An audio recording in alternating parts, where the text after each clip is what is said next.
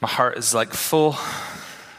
And thank you for, basically that's the sermon in a nutshell. Your love never fails and it never gives up and it never runs out on me. So thank you for that. And you guys can go and we'll see you next week. But seriously, that was beautiful. And I'm going to try to say a similar thing, but in different words, okay? So if you get lost in some of this, just boom, there it is. God's love never fails. It never gives up. Even when we don't see it, right? Or maybe we forget. Or our family or friends or like people around us don't know it. It was awesome this week. I was reading a book with one of my kids. It's a book about the 3 trees. Does anybody know this book, The 3 Trees? These 3 trees had great dreams. And one wanted to be like a great treasure chest. Or no, it wanted to be a chair that held kings. And it turned out it was a manger, right? So these trees like had this dream, but they're repurposed. Anyhow, we're reading this story about these 3 trees. And one of the trees becomes this cross. And in the book it says, and Jesus died for all who believe. And my 8-year-old, like this little theological explosion in her mind, she goes, that's not true. And I go, what do you mean that's not true? She goes, no, he died for all. He loves everyone. Even the ones who don't know him, he loves them too. She crossed it out with her finger and was like, that's not true. He died for everyone. His love is for everyone. I was like, look at you, girl. A theologian. So anyhow, we're in the middle of this series called A Better Way. We believe that Jesus Christ offers a way to live in the world that's better than anything else. And it's better than anything because it's the truth. And the truth we know is liberating, it's freeing. The truth is how you and I were meant to live in harmony, in relationship with it. And so we're taking all our teaching from John 1, this section called John's prologue. How many of you are memorizing or have memorized this passage of the Bible before? Is anybody here memorizing it? I think Scott challenged us 3 weeks ago. And so I want to encourage and keep that out there. If you haven't yet memorized this, put it to memory. It's a powerful passage of Scripture that draws attention to who Jesus is. And so this week, I got a note on my keyboard, and I don't know who snuck in and put it in there. I was a little worried at first. Like, how did people get in? We have like ninjas in this community because my door was locked. But I think they probably got my key from Rachel, who then opened the door. And the note said, here's the short of it. I feel like my life doesn't have a purpose right now.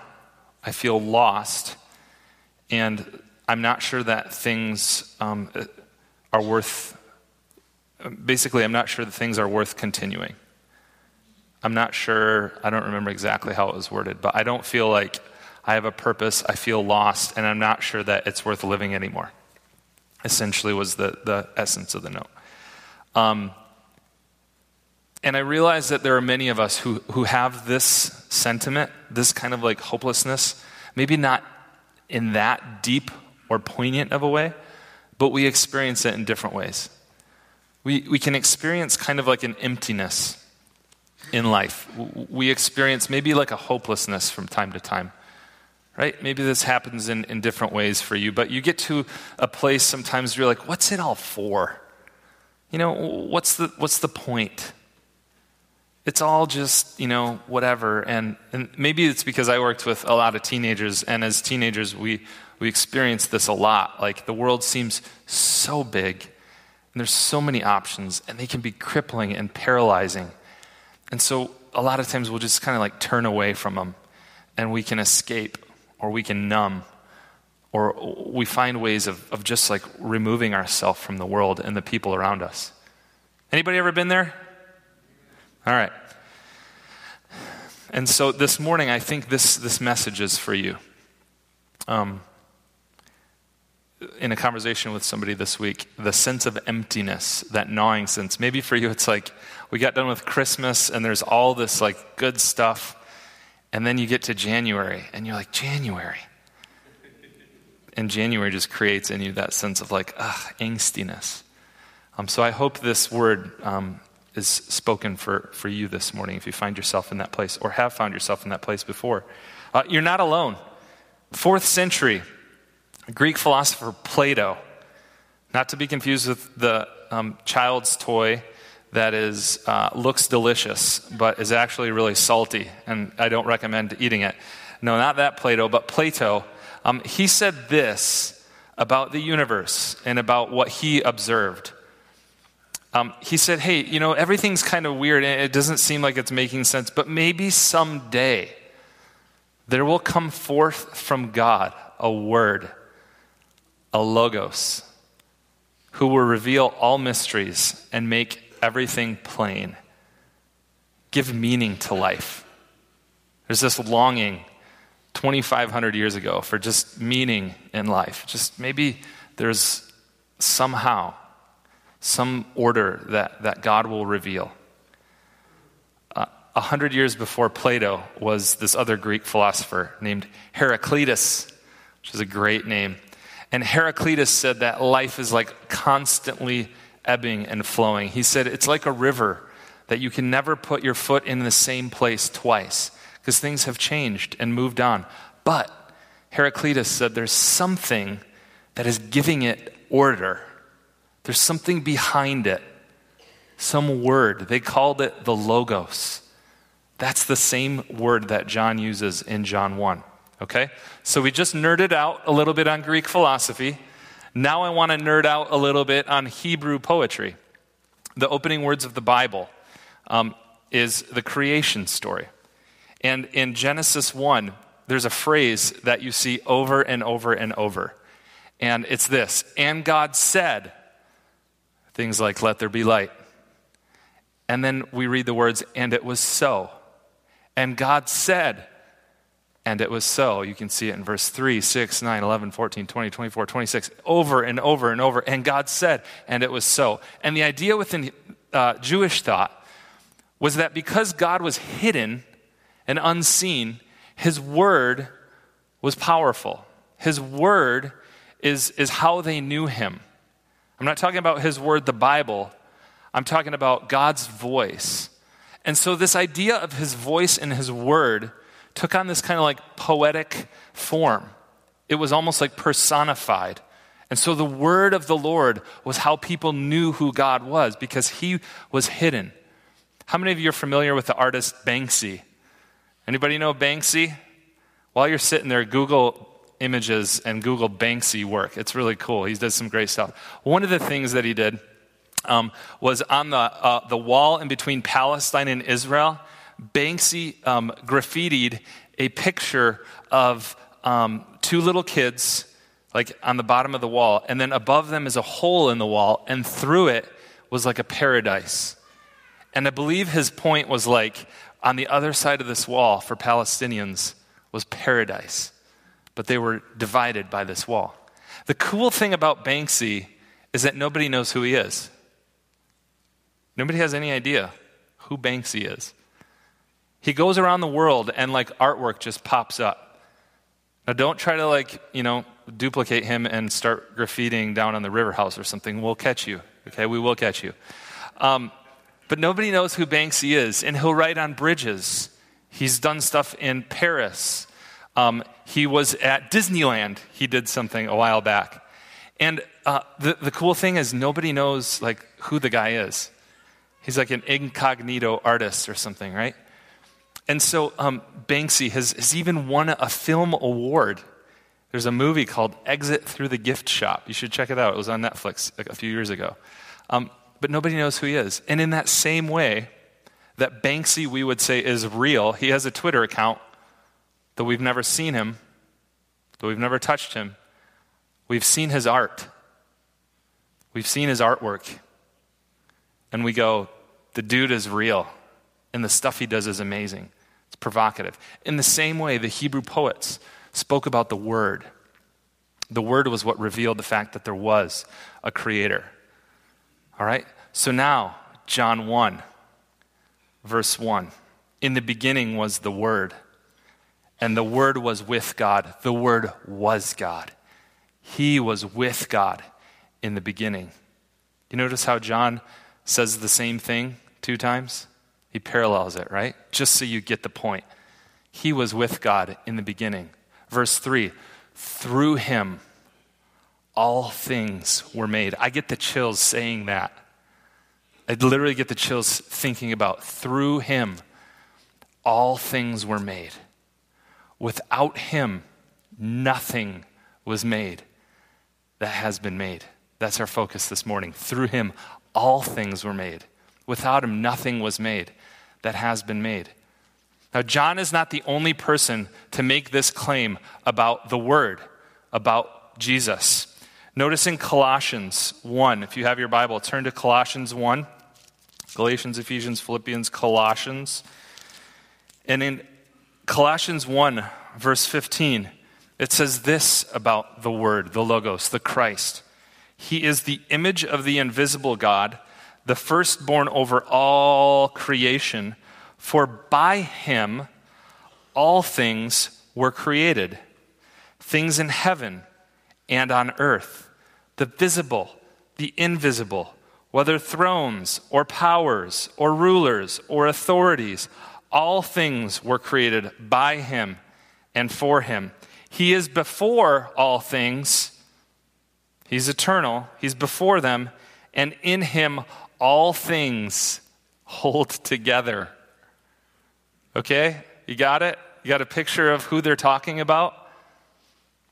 I, this week, realized that I so often, when I talk about Jesus, I talk about Jesus of Nazareth. I want to talk to you briefly about the phrase Jesus Christ. When we say Jesus Christ, we are affirming the historical character, Jesus of Nazareth. As a Christian community, we affirm 2 realities. 1, there was a man incarnate with flesh on, Jesus of Nazareth. But we also, as Trinitarians, affirm that Jesus embodied Christ, who was not created by God. He has always been. And so in this brief time in history, the Christ, the one through whom all things came into existence, stepped into the story here, took on flesh and blood. The cosmic Christ became human. Does that blow your mind? That blows my mind a little bit, okay? I don't know for you how old, you think the earth is, whether you're, hey, it's 1,000 or 5,000 or 6,000, or it's 14.6 billion. I'm going to agree with the science community and say it's 14.6 billion years old.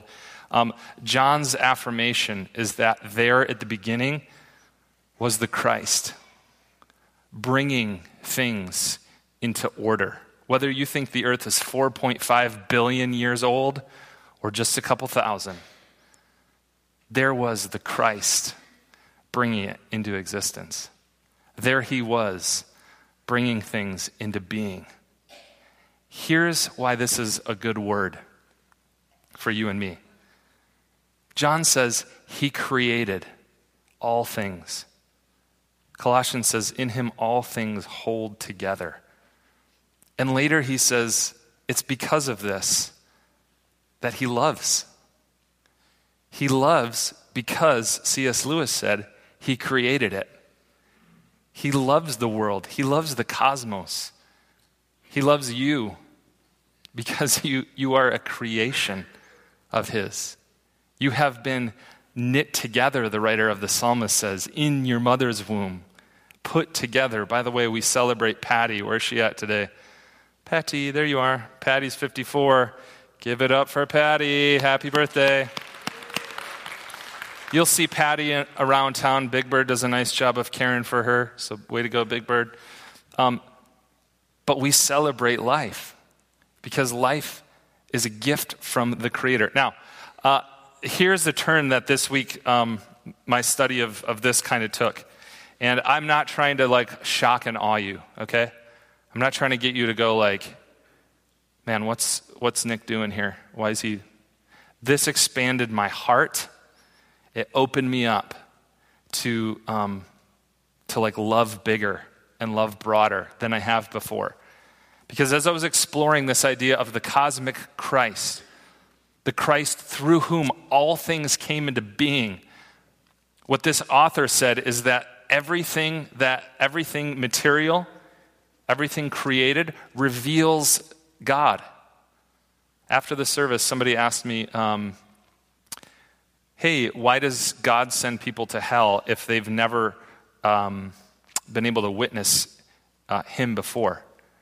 And I said, first of all, God doesn't send people to hell. But second of all, the Bible says that everyone has been exposed to God's handiwork. Everyone has been exposed to his created order. It should give us pause and make us go, wait a second, what's behind this? And so this guy, Francis of Assisi, how many of you have heard of St. Francis? Not the Pope, but the guy that the Pope is in the order of, right? He's a Franciscan, I think.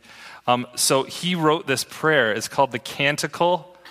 Now, stay with me, okay? Don't be like Nick's off the deep end here. It pushed me, and maybe it will push you a little bit. The Canticle of Brother Sun and Sister Moon. Brother Sun and Sister Moon. Here's his prayer, his song. Most high, all-powerful, all good Lord. All praise is yours, all glory, all honor, and all blessings. To you alone, Most High, do they belong, and no mortal lips are worthy to pronounce your name. Praised be you, my Lord, with all your creatures. Here we go. Especially Brother Sun, who is the day through whom you give us light. And he is beautiful and radiant with great splendor. Of you, Most High, he bears the likeness. Praised be you, my Lord. Here we go. Through Sister Moon and the stars. In the heavens you have made them bright, precious, and fair. Last little section, and you can look up this prayer on your own. Praised be you, my Lord, through brothers wind and air, and fair and stormy, all weather's moods, by which you cherish all that you have made. Praised be you, my Lord, through sister water, so useful, humble, precious, and pure. He goes on and on and on about the trees, about the animals, about the flowers, about the field. Everything that Francis encounters, in it, he sees the Christ, the God who from the beginning of all things existed and spoke things into existence. He would go as far to say, to be at one with Christ is to be at one with all things. The word universe, somebody remind me after the first service, universe means one song. Now here's the interesting thing. Mark said we were going to talk science. So here's your little science moment, all right? We talked about this in youth ministry last year. I think a lot of people looked at me like, you've lost it. The stuff, the physical, tangible, material stuff that you and I are made of, what is it? It's matter, right? Carbon, I don't know what else, but certainly carbon. And that stuff has existed for how long? Well, one of the first things I remember about physical science is that matter is neither created nor is it destroyed. You remember that from school? Any science teachers in the house can confirm that fact? Yeah, Mr. Borson, he confirms it, all right? If you have problems, talk to him. He's teaching this. All right, matter is neither created nor destroyed, which means this. The stuff you are made of has been around since the creation of all things. You're old. You're very old. Patty, you're not 54 or whatever. You're much older than that. You've been around, sister, for a long time. You're made of stuff that has been around for a very, very long time. Now, why does that matter? Well, so is the tree outside your window. So is the neighbor sitting in your pew. Created by the Christ, in love, for love, and good things. The writer of Ephesians 2:10 says, you were created for good works that God has prepared in advance for you to do, to be a part of, to participate in. So what? All week long I've been asking myself this question, so what? So what? So what? Well, this is the energy that's driving us every day. Created in love by a God who is love, for love in the world. Okay? That's kind of like 50,000 feet. Let me bring it home. Nuts and bolts. Right? Linchpins. Screwdrivers. Jesus says, literally, whatever you have done to the least of these, my brothers and sisters, the creations of mine, whatever you have done to the least of them, you did it to me. However you treat, however you speak to, however you react to your enemy, the least of these, you have done it to me. As just an exercise in a game this week, I try to call things that annoy me, people who frustrate me, on television or in a debate. I tried to call them brother or sister. I tried to speak to them in my head and my heart as a brother, a sister, a co-creation of the God of the universe, one called by him into his loving family, somebody who have made no idea that that's the invitation yet, somebody who may have no idea that that's what God's inviting them into yet. We spoke brother and sister to them. That's kind of trippy, right? It's kind of out there, and yet it's the exact thing that Jesus, it's the exact thing he says. It's what the prophets talk about over and over and over. They say, away from me with your noisy show, Isaiah says. I'm not interested, God says, in all the singing. Like, it's great, but I'm not, that's not what I'm after. That you would notice the least of these. That you would notice the least of these. James says it. This is true religion. To look after the widow, the orphan in their distress. To keep oneself from being polluted by the world. Do you know what the pollution is? The pollution says live for yourself. The pollution says pursue your own purpose. Pursue your own, universe. Pursue your own world. And God says, no, come live in mine. The one I created in love. Through him, all things were made. Do you believe that? Through him, nothing was made that has been made. I cannot wait to share with you next week the next verse. In him was life, and that life was the light of men. Creations. Let's gather and pray together, shall we? God, thank you for your love, that amazing force, the thing to which we're called because it's the truth. God, thank you for your hope, the hope that comes in the form of Jesus. We see in him who you are and that you are good, that we too have been created for good things, good works that you've prepared for us to do.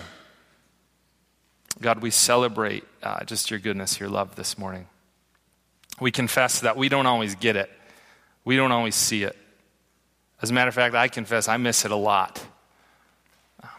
And I want your help. Open my eyes, the eyes of my heart, to understand you more fully, to grasp and somehow get my head around how high and wide and deep is the love that we see in the Christ. It's in his name we pray. Amen.